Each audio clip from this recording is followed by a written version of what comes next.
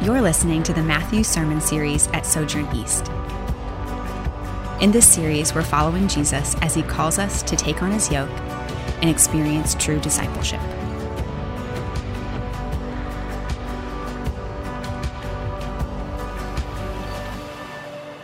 And finally, before we welcome Dr. Pennington to the stage, please join me in today's scripture reading from Romans 13 and John 18. And if you're able, please stand. Let everyone be subject to the governing authorities, for there is no authority except that which God has established. The authorities that exist have been established by God. Therefore, it is necessary to submit to the authorities, not only because of possible punishment, but also as a matter of conscience.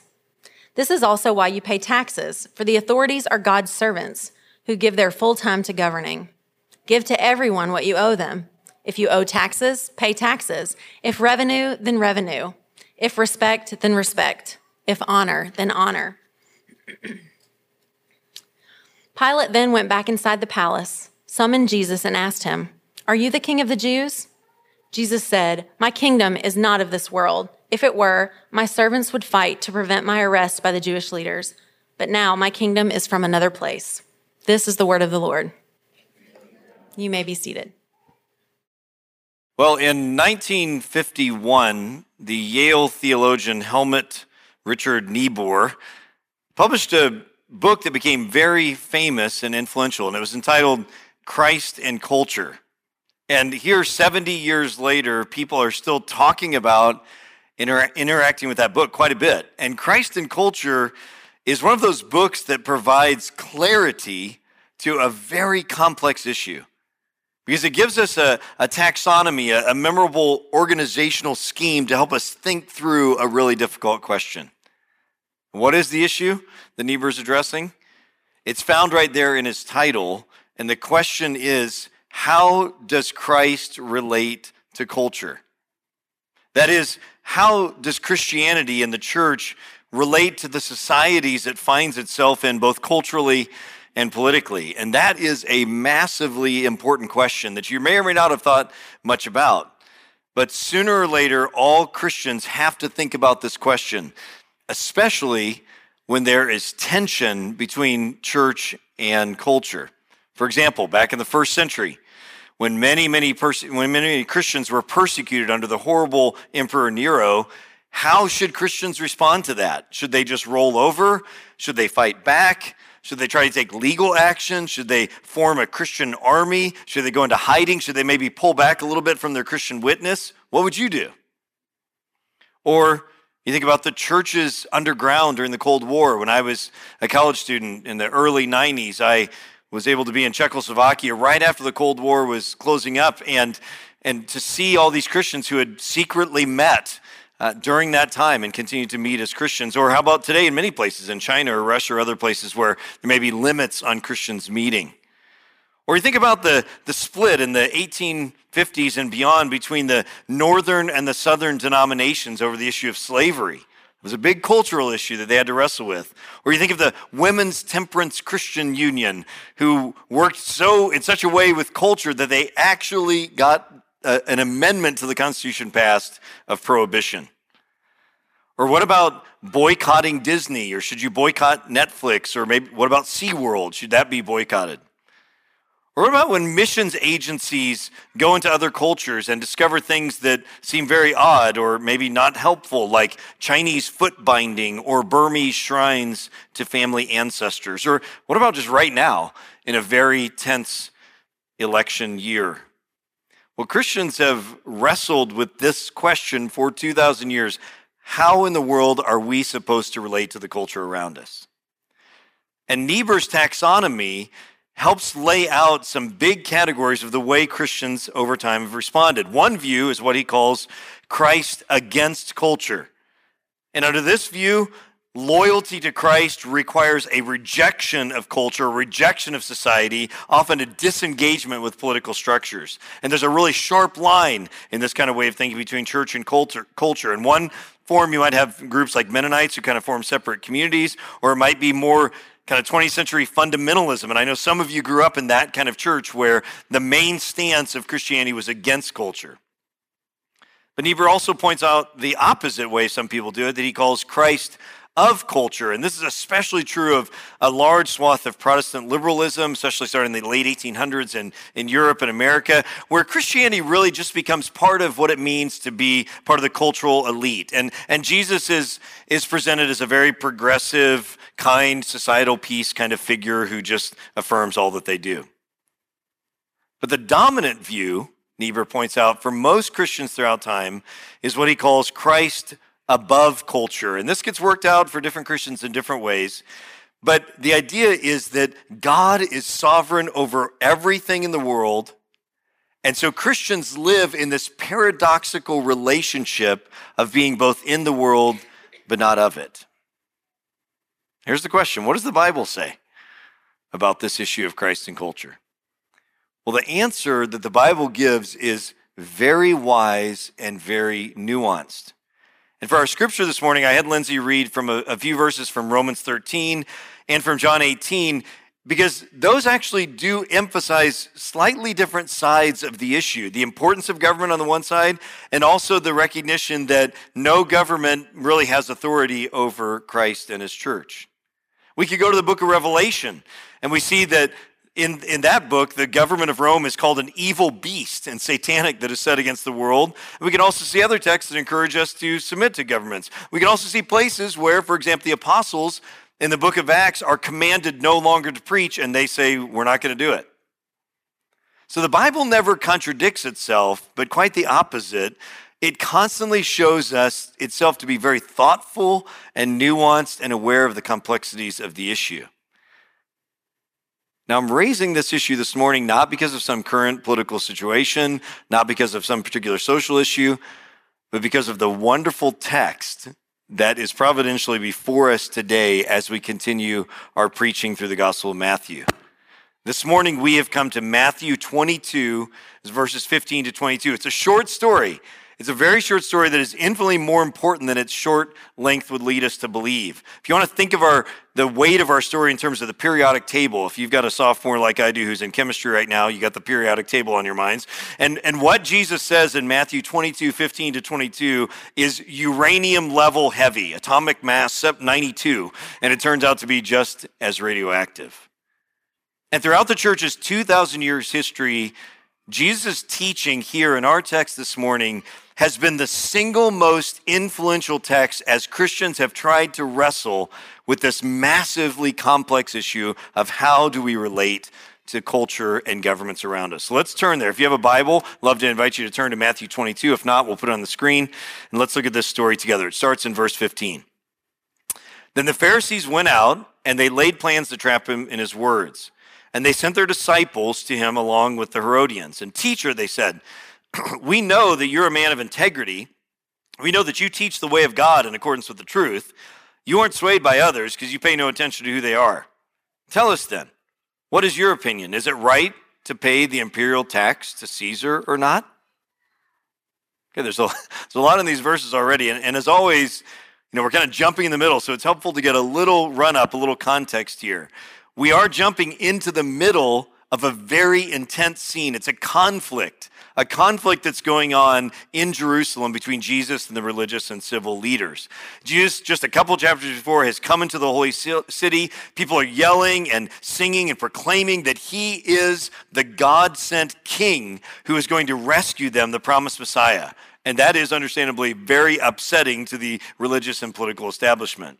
And then Jesus adds fuel to the fire by causing a major disruption in the temple, playing the role of a prophet sent by God. And so they come and challenge him on this, and he responds by telling three parables we've seen over the last couple of weeks, three parables of judgment that are directly against them, and they realize it. So this is not a pleasant Sunday afternoon in the park. This is a near riot, high-tension moment. And so now the religious and civil leaders decide that the only thing they can do to get rid of this guy is to outwit him, to publicly shame this untrained hick from the north and show the whole crowd that he is just a pretender, he's an upstart, and they're the real ones who know. And so they are mad, they are frustrated, and their emotional and religious world is being rocked by this uneducated wannabe prophet. So they gather together apart from the crowd, and they make plans to trap him, to get him to say something that they can use against him and shame him in front of the whole crowd.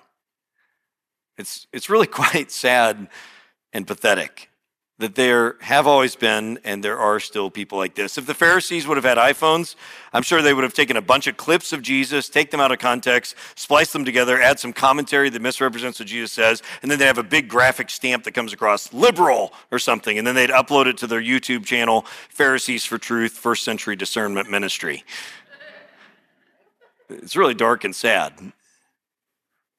Now, this isn't the first time the Pharisees have done this. Way back in Matthew chapter 12, they already decided that they hated Jesus and they were going to get him. They called him demonic, satanic. And they set, way back in chapter 12, a motion in plan to kill him. And the opposite of what Jesus taught, love and mercy, their lives are filled with murderous thoughts. And so now here in Jerusalem, they're finally bringing their plan to fruition. And do you see the syrupy, deceptive hypocrisy of the words? They hate him. Matthew's already made it clear. They hate him. They don't respect him. They don't think he's a rabbi. All they want to do is to shut him up and get rid of him. So again, when they say to him, look at those verses again, "Teacher, we know that you're a man of integrity and that you teach the way of God in accordance with the truth, and you aren't swayed by others because you pay no attention to who they are." The irony is those things are absolutely true of Jesus, but they mean them in the most hypocritical and syrupy way. So because they're trying to entrap him, it says. They're trying to entrap him with three questions. And here again is the first question they ask. Look at it again in verse 17. "Tell us, what is your opinion? Is it right to pay the imperial tax to Caesar or not?" This seems like a pretty benign question. I mean, they don't ask him, "Can you explain to us the problem of evil?" Or "What do you think about social justice or abortion?" or anything like that. No, they ask him about taxes. However, this question in their day is much more than about paying income tax or whether Social Security is a good plan or whatever it is. This is the perfect question to trap Jesus, to discredit his ministry and get him in trouble. Why? Because back in AD 6, so 25 or so years before this, when the Romans took over control of all of this area, one of the very first things they did was to levy a poll tax, a census-based tax where every adult, male and female and slave Jewish person was they were measured and then taxed per person. And this was infuriating to the Jewish people. I mean, they were already subjugated by these pagan, godless reprobates, and now they're being forced like cattle to be counted and taxed per person. This is on top of all the other taxes they already have of traveling and trading and how many fish you catch and all these things. It'd be like if China or Russia or Iran or somebody took over America, controlled all of our movements, put limits on our religion, and then said we all had to be counted so that we can have this extra tax on top of us. We would be infuriated. And so what happened back in AD 6 is that there was a guy named Judah from Galilee, same place Jesus is from, and he started a guerrilla warfare rebellion because of this tax. So he gathered other Jews around him, and they would attack Roman caravans, and they would attack other Jews who they thought were sellouts. And the mighty Roman Empire comes down, kills him and all of his followers. But you can never really kill such an ideological rebellion. So what happens is many of the people that agreed with Judas, that became the seedbed of a group we called the Zealots, who eventually, over the course of several decades, eventually in AD 66, so some years later, they mount a full-scale rebellion against the Romans that lasts for 4 years, only ending in AD 70 when finally the Romans destroy the temple in Jerusalem completely. So the point is, this is right in the middle of this very intense time where the issue of the tax is a major sticking point.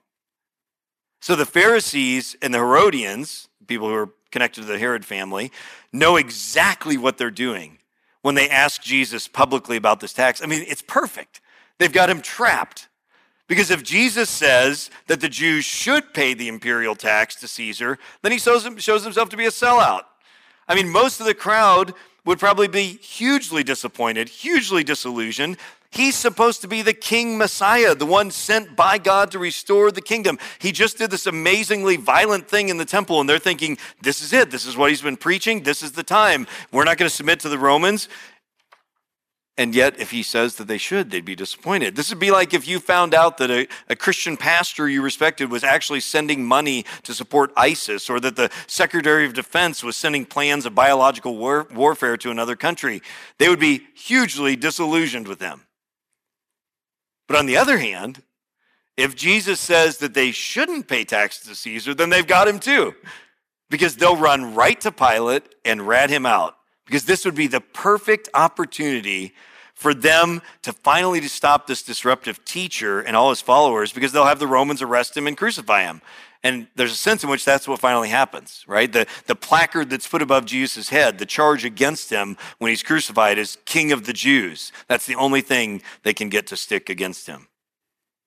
So they have Jesus between the daggers of the zealots on one side and the spears of the centurions on the other. So what's he going to say? We'll look at verse 18. But Jesus, knowing their evil intent, said, "You hypocrites, why are you trying to trap me?" Now, that's not the normal way Jesus responds to people. And he never responds to sincere, humble, broken seekers this way. But to these people who have set themselves against them, who have called him demonic and are seeking to destroy him and entrap him, these are appropriate words.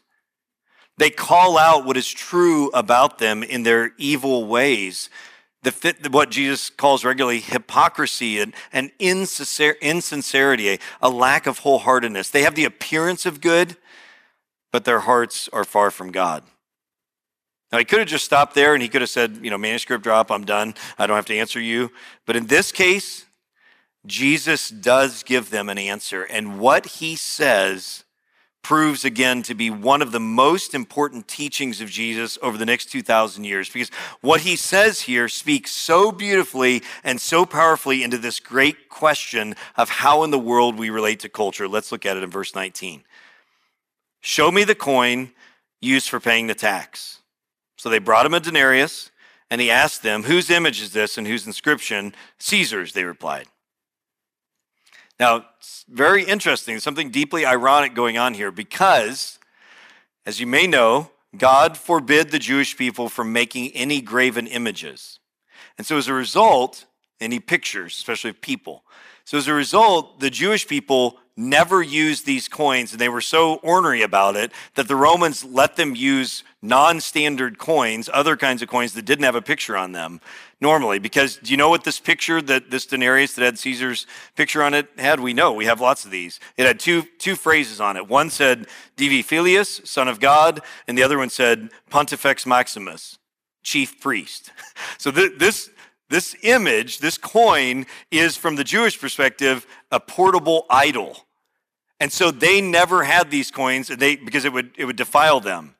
Yet the irony you're supposed to feel in this story is that when they come to and challenge him and he says, show me a coin, they actually have one. And they show him and they say, whose inscription is it? And he asks them a simple question and they give the right answer, Caesar's.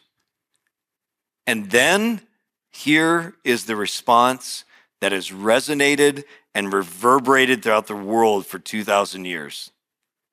He said to them, so give back to Caesar what is Caesar's, and to God what is God's.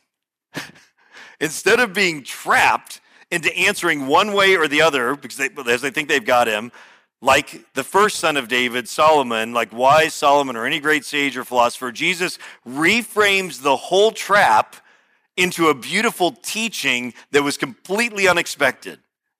And what does he say by saying, give to Caesar what is Caesar's and to God what is God's? Well, notice that this brilliant answer simultaneously affirms and limits the role of government. And this is why it's such an important thing. It simultaneously affirms and limits the role of government. First, Jesus affirms and shows respect for the state, because he says, in the providence of God, all authorities are in a real sense under God's authority, whether it's a king or an emperor or a communist dictator or an immoral and godless leader, whether it's a Republican or a Democrat or a libertarian, or if Kanye West would have been elected, whoever it was, All authorities are under God's sovereignty. Now, that doesn't mean that they're all equally good. It doesn't mean that they are all moral or equally wise or preferable. And I'd rather live in the United States than anywhere else in the world, no matter who's in the White House. But the point is that God controls the whole world sovereignly, and he even in a mysterious way allows evil people to do bad things, even evil governments. And that's exactly what he said in Romans 13. Let me read this text for you again. Let everyone be subject to the governing authorities, for there is no authority except that which God has established. The authorities that exist have been established by God. Therefore, it's necessary to submit to the authorities, not only because of possible punishment, but also as a matter of conscience. That's why you pay taxes. For the authorities are God's servants who give their full time to governing. Give to everyone what you owe them. If you owe taxes, pay taxes. If revenue, then revenue. If respect, then respect. If honor, then honor. You see, Jesus' answer affirms and shows respect for the state because governments do much good. They organize things for their citizens: water, sewage, highways, justice systems, police, military, buildings, food quality codes. I'm glad when I went out to eat last night that there's a health department that makes me have some confidence that when I order something that there's some food quality testing, or that there's going to be enough fire exits if there's the thing. Those are the good kind of things the government does. And that speaks against a Christ against culture idea, the mindset that many Christians have adopted, or at least they adopt that depending on whether they like who's in the White House or not. A lot of Christians adopt instead this Christ against culture mindset, but they misunderstand that Jesus says, render unto Caesar what is Caesar's. And a lot of times if you adopt a Christ against culture mindset, you might hear those words, render unto Caesar, negatively, like render unto Caesar, you jerk. But it's important to understand that in the history of the church, these words were primarily interpreted positively, not negatively, as affirming the importance of rendering to Caesar the things that are in his God-given realm. Jesus affirms that there is a realm of Caesars that should be respected and listened to. And note, this is what so strikes me about studying this text this week, is that Jesus is saying this into a culture that is horribly worse than anything we've ever experienced. In the Roman Empire, there were no election of officials. It was a completely foreign language. It was a system of government that was religiously and civilly subjugating the people with heavy taxation, limits on activities. This is far cry from anything that we've experienced. And it really challenges me and should challenge you if your posture towards the government and other people in society is negative because of who won the election either way. Jesus affirms that there is a God-given sub-sovereignty even over the most pagan, ungodly Gentile Caesars in the world. How is he not in control of all other governments? And yet we are to respect. And at the same time, Jesus not only shows respect for the realm of Caesar, but he also ultimately limits the power and sovereignty of any government. You see, the Bible emphasizes God's sovereignty over all governments and cultures, and it's not afraid to call out and critique evil, even again calling the Roman Empire in the Bible evil and satanic. The same Roman Empire that Jesus and Paul affirm as being controlled by God is also defined as satanic in the book of Revelation while still affirming that God's in control of it. Remember what Jesus said to Pilate in John 18 that we also had read, that God could come in at any time and do whatever he wants, and he often does. And here's the key. Because all human governments are under God's ultimate control, then they are ultimately limited in power. Because God is sovereign over all of them, they are limited by nature because he is in control. And they're also limited in the sphere of what they control. So Christians pay taxes, they're quiet, they're respectful in society. But when Christians were forced to bow down and worship the emperor, they refused. And they often died for this. Because any government's power ends when it encroaches on the Christian's obedience to God. Think again of Christians being forbidden to worship or to gather or to preach.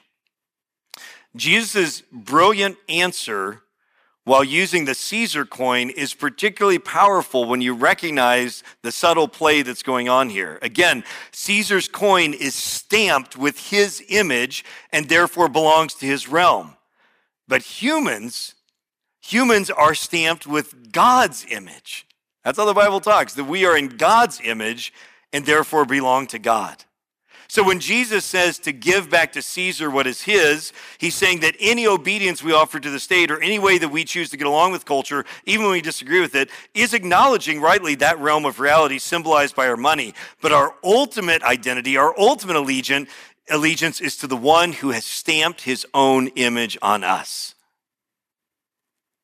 Now, of course, how exactly to work that out has been the dilemma for the last 2,000 years. When, what is the realm, and what area and what situation results to what realm? There are plenty of clear times, I think, when Christians have disobeyed governments and disagreed with culture, whether it's Corrie ten Boom or others hiding Jewish people from the Nazis, whether it's people in places where they're not allowed to worship in communist countries, meeting in house churches underground, whether again it's the apostles continuing to preach after Jesus' resurrection when they were forbidden not to, whether it's Martin Luther standing before the Pope and refusing to stop preaching the gospel. And in a pluralistic republic like ours, it also means voting to elect people you think will bring the greatest good. Those are all ways that Christians can be emboldened. But there are 1,000 situations where it is so much more difficult to decide on what is Caesar's and what is God's. And please hear me, it's okay for Christians to kindly disagree with those issues as well. We are to follow our conscience, and we shouldn't turn that into an opportunity to attack each other. The key is for Christians to find the balance between respecting the world while also recognizing its limits. And I think this is best summed up with those wise words of the Apostle Peter many years later when he was reflecting on Jesus' teachings and he wrote these words. I think he's thinking about Matthew 22 when he writes this. Peter says, "Submit yourselves for the Lord's sake to every human authority, whether to the emperor as the supreme authority or to governors who are sent by him to punish those who do wrong and to commend those who do right. For it is God's will that by doing good, you should silence the ignorant talk of foolish people." And here's the key. "Live as free people, but do not use your freedom as a cover-up for evil. Live as God's slaves. Show proper respect to everyone. Love the family of believers. Fear God. Honor the emperor." That is so wise, so balanced, so beautiful that we are actually free. He says we are free in the world, but we're not free because we're slaves of God. This is not a Christ against culture or a Christ in culture view, but a Christ above culture. We are being told to seek to live good lives, to actually live good lives. And by doing so, we will help people move from the kingdom of darkness into the kingdom of light. And we live good lives by preaching the gospel. And we live good lives by building beautiful things into culture, like art and hospitals and organizations and chicken restaurants and coffee shops and anti-sex trafficking organizations, by being great coaches and university professors and researchers and garbage collectors and even government officials.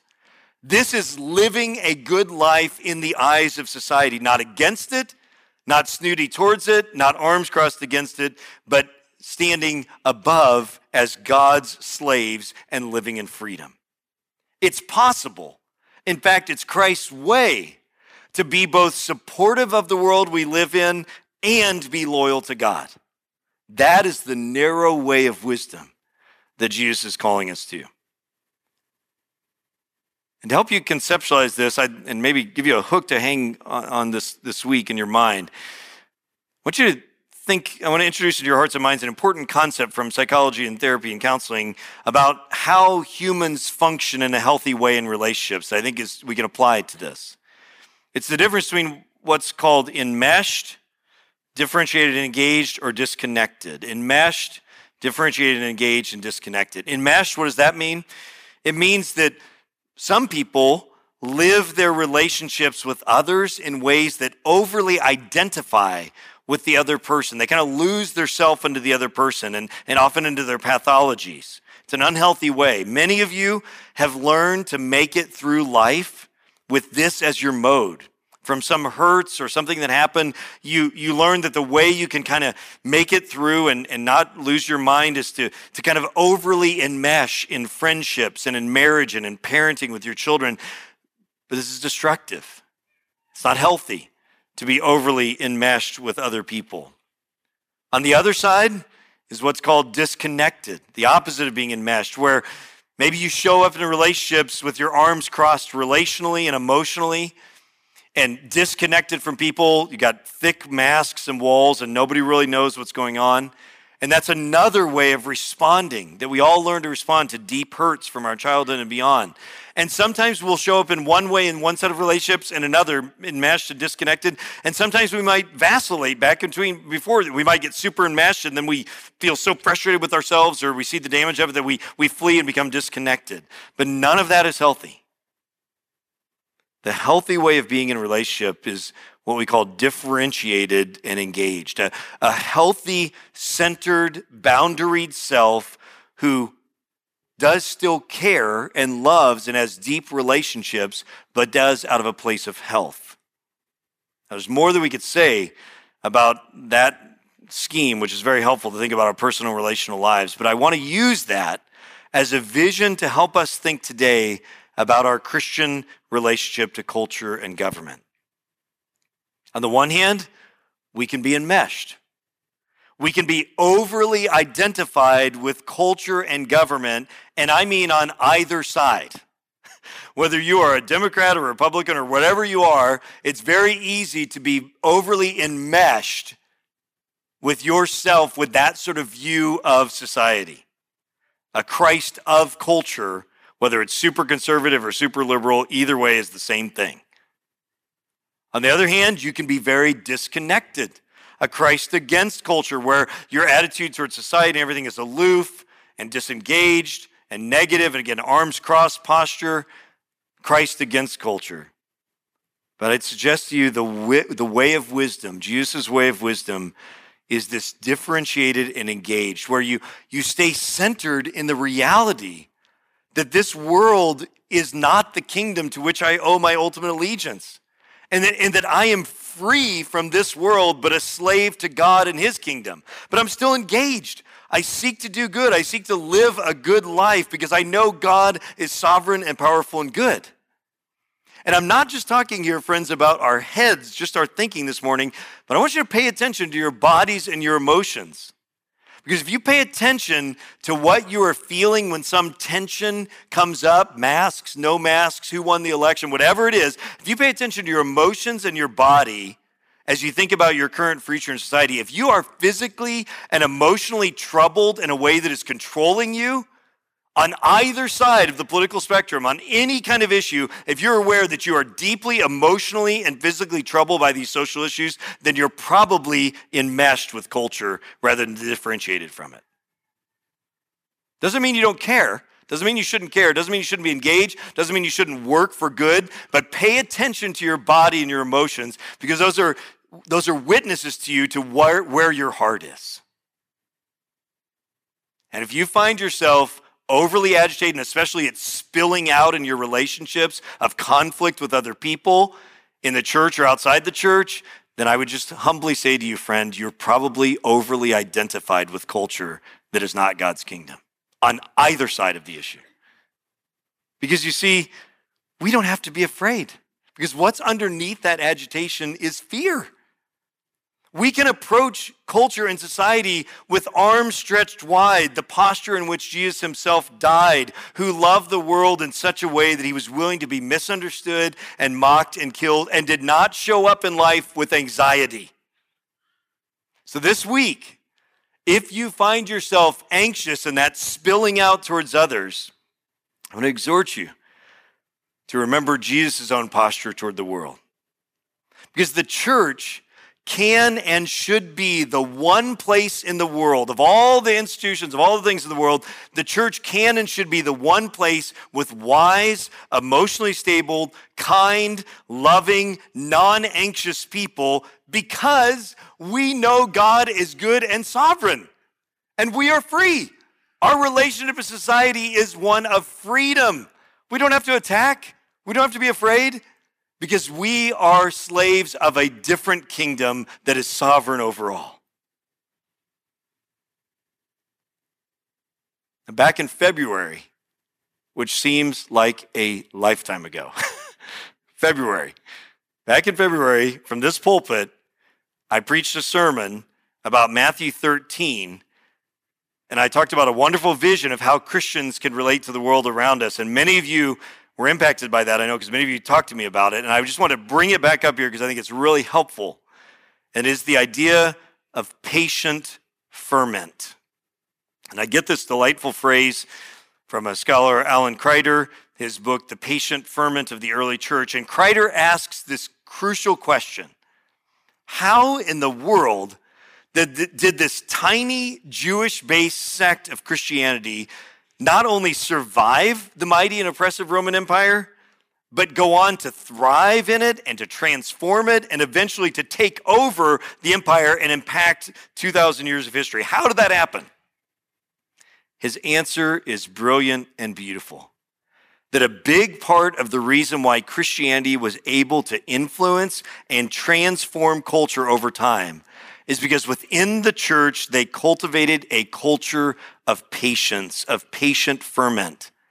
Through inviting people into the church, through inviting people into the life of teaching and worship, to inviting people into habits of service to society, helping the poor, starting hospitals, taking good care of women, children, and widows, sharing wealth with each other, nonviolent ethics. By doing those things, the church created a yeasty, fermenting culture that over time spread even more than friendship bread and more than a mustard seed that becomes a tree. It is through this fearless centeredness in the kingdom of God that we can live with patience in relationship to our society. It's actually one more verse in our story, and that just tells us, after Jesus said this, how did they respond? Look at verse 22. When they heard this, they were amazed, and they left him and went away. It is an amazing answer. And if you are not a Christian today, maybe you've been coming along for a while, maybe it's your first Sunday here, we are so thrilled you're here. Maybe you're still just trying to figure stuff out. I just want to tell you, we are gathered here because we believe Jesus is so wise, so beautiful, that he gives us life-giving direction that is very practical about how to conduct our lives. And we also believe that he is so much more than that, that this wise one is also the king of the world who died to forgive us our sins, and he established a beachhead of his kingdom through the church in the world. And now we are seeking arm in arm to live in that way, and we invite you to be part of that. If you are a Christian today, I just want to invite you again anew to be amazed at Jesus' wisdom and his beauty. Jesus is the suffering servant we know who humbly procured our forgiveness through his own sacrificial death. But he's not only that. It's not only his death that matters, his life matters too. The wisdom of God incarnate teaching us, modeling for us how to live and how to think. Don't let your familiarity with the Bible today numb you to the beauty of Jesus. Every time I read this story, I'm blown away. They had him trapped. They had him. And he gives this perfect answer that shows that he is not like us, that he is the wise one of God, worthy of all of our allegiance and joy and love. And in fact, I suggest to you, friends, that today, the more clearly we see Jesus and are amazed by him, the less anxious we will be about our culture and our place in it. The more enamored we are, and when we see him clearly, that frees us to not live in anxiety in relationship to whatever's going on in our society, because we know who he is, his wisdom and his kingship and his glory. Our hearts are always drawn to the most beautiful object we can see. And the more we recognize Jesus as amazing, the less enamored we will be with this world and our attempts to control it. So we love to end each service with this great moment of King Jesus that just shortly after this teaching, just very shortly after, on the night that he was betrayed, he was with his disciples and he took bread and he broke it. And he said, "This is my body that is broken for you." And he took wine, he shared it with them, and he said, "This is my blood, which is given as a new covenant." And do you remember what else he said? He said, "I won't partake of this again until I do so with you in the kingdom of God." So as you partake of the Lord's Supper today, remember that this is a proclamation that there is a king who is ruling over the world and who will come to set the world to right, King Jesus. So I'm going to pray. The musicians will come forward. Partake of this with joy, putting your faith anew in Jesus, the wise King, and then we'll worship. Let me pray. I'm Kevin Jameson, lead pastor at Sojourn East. Thanks for listening. For more sermons, info about our church, and ways you can support the ministry of Sojourn East, visit sojournchurch.com/east.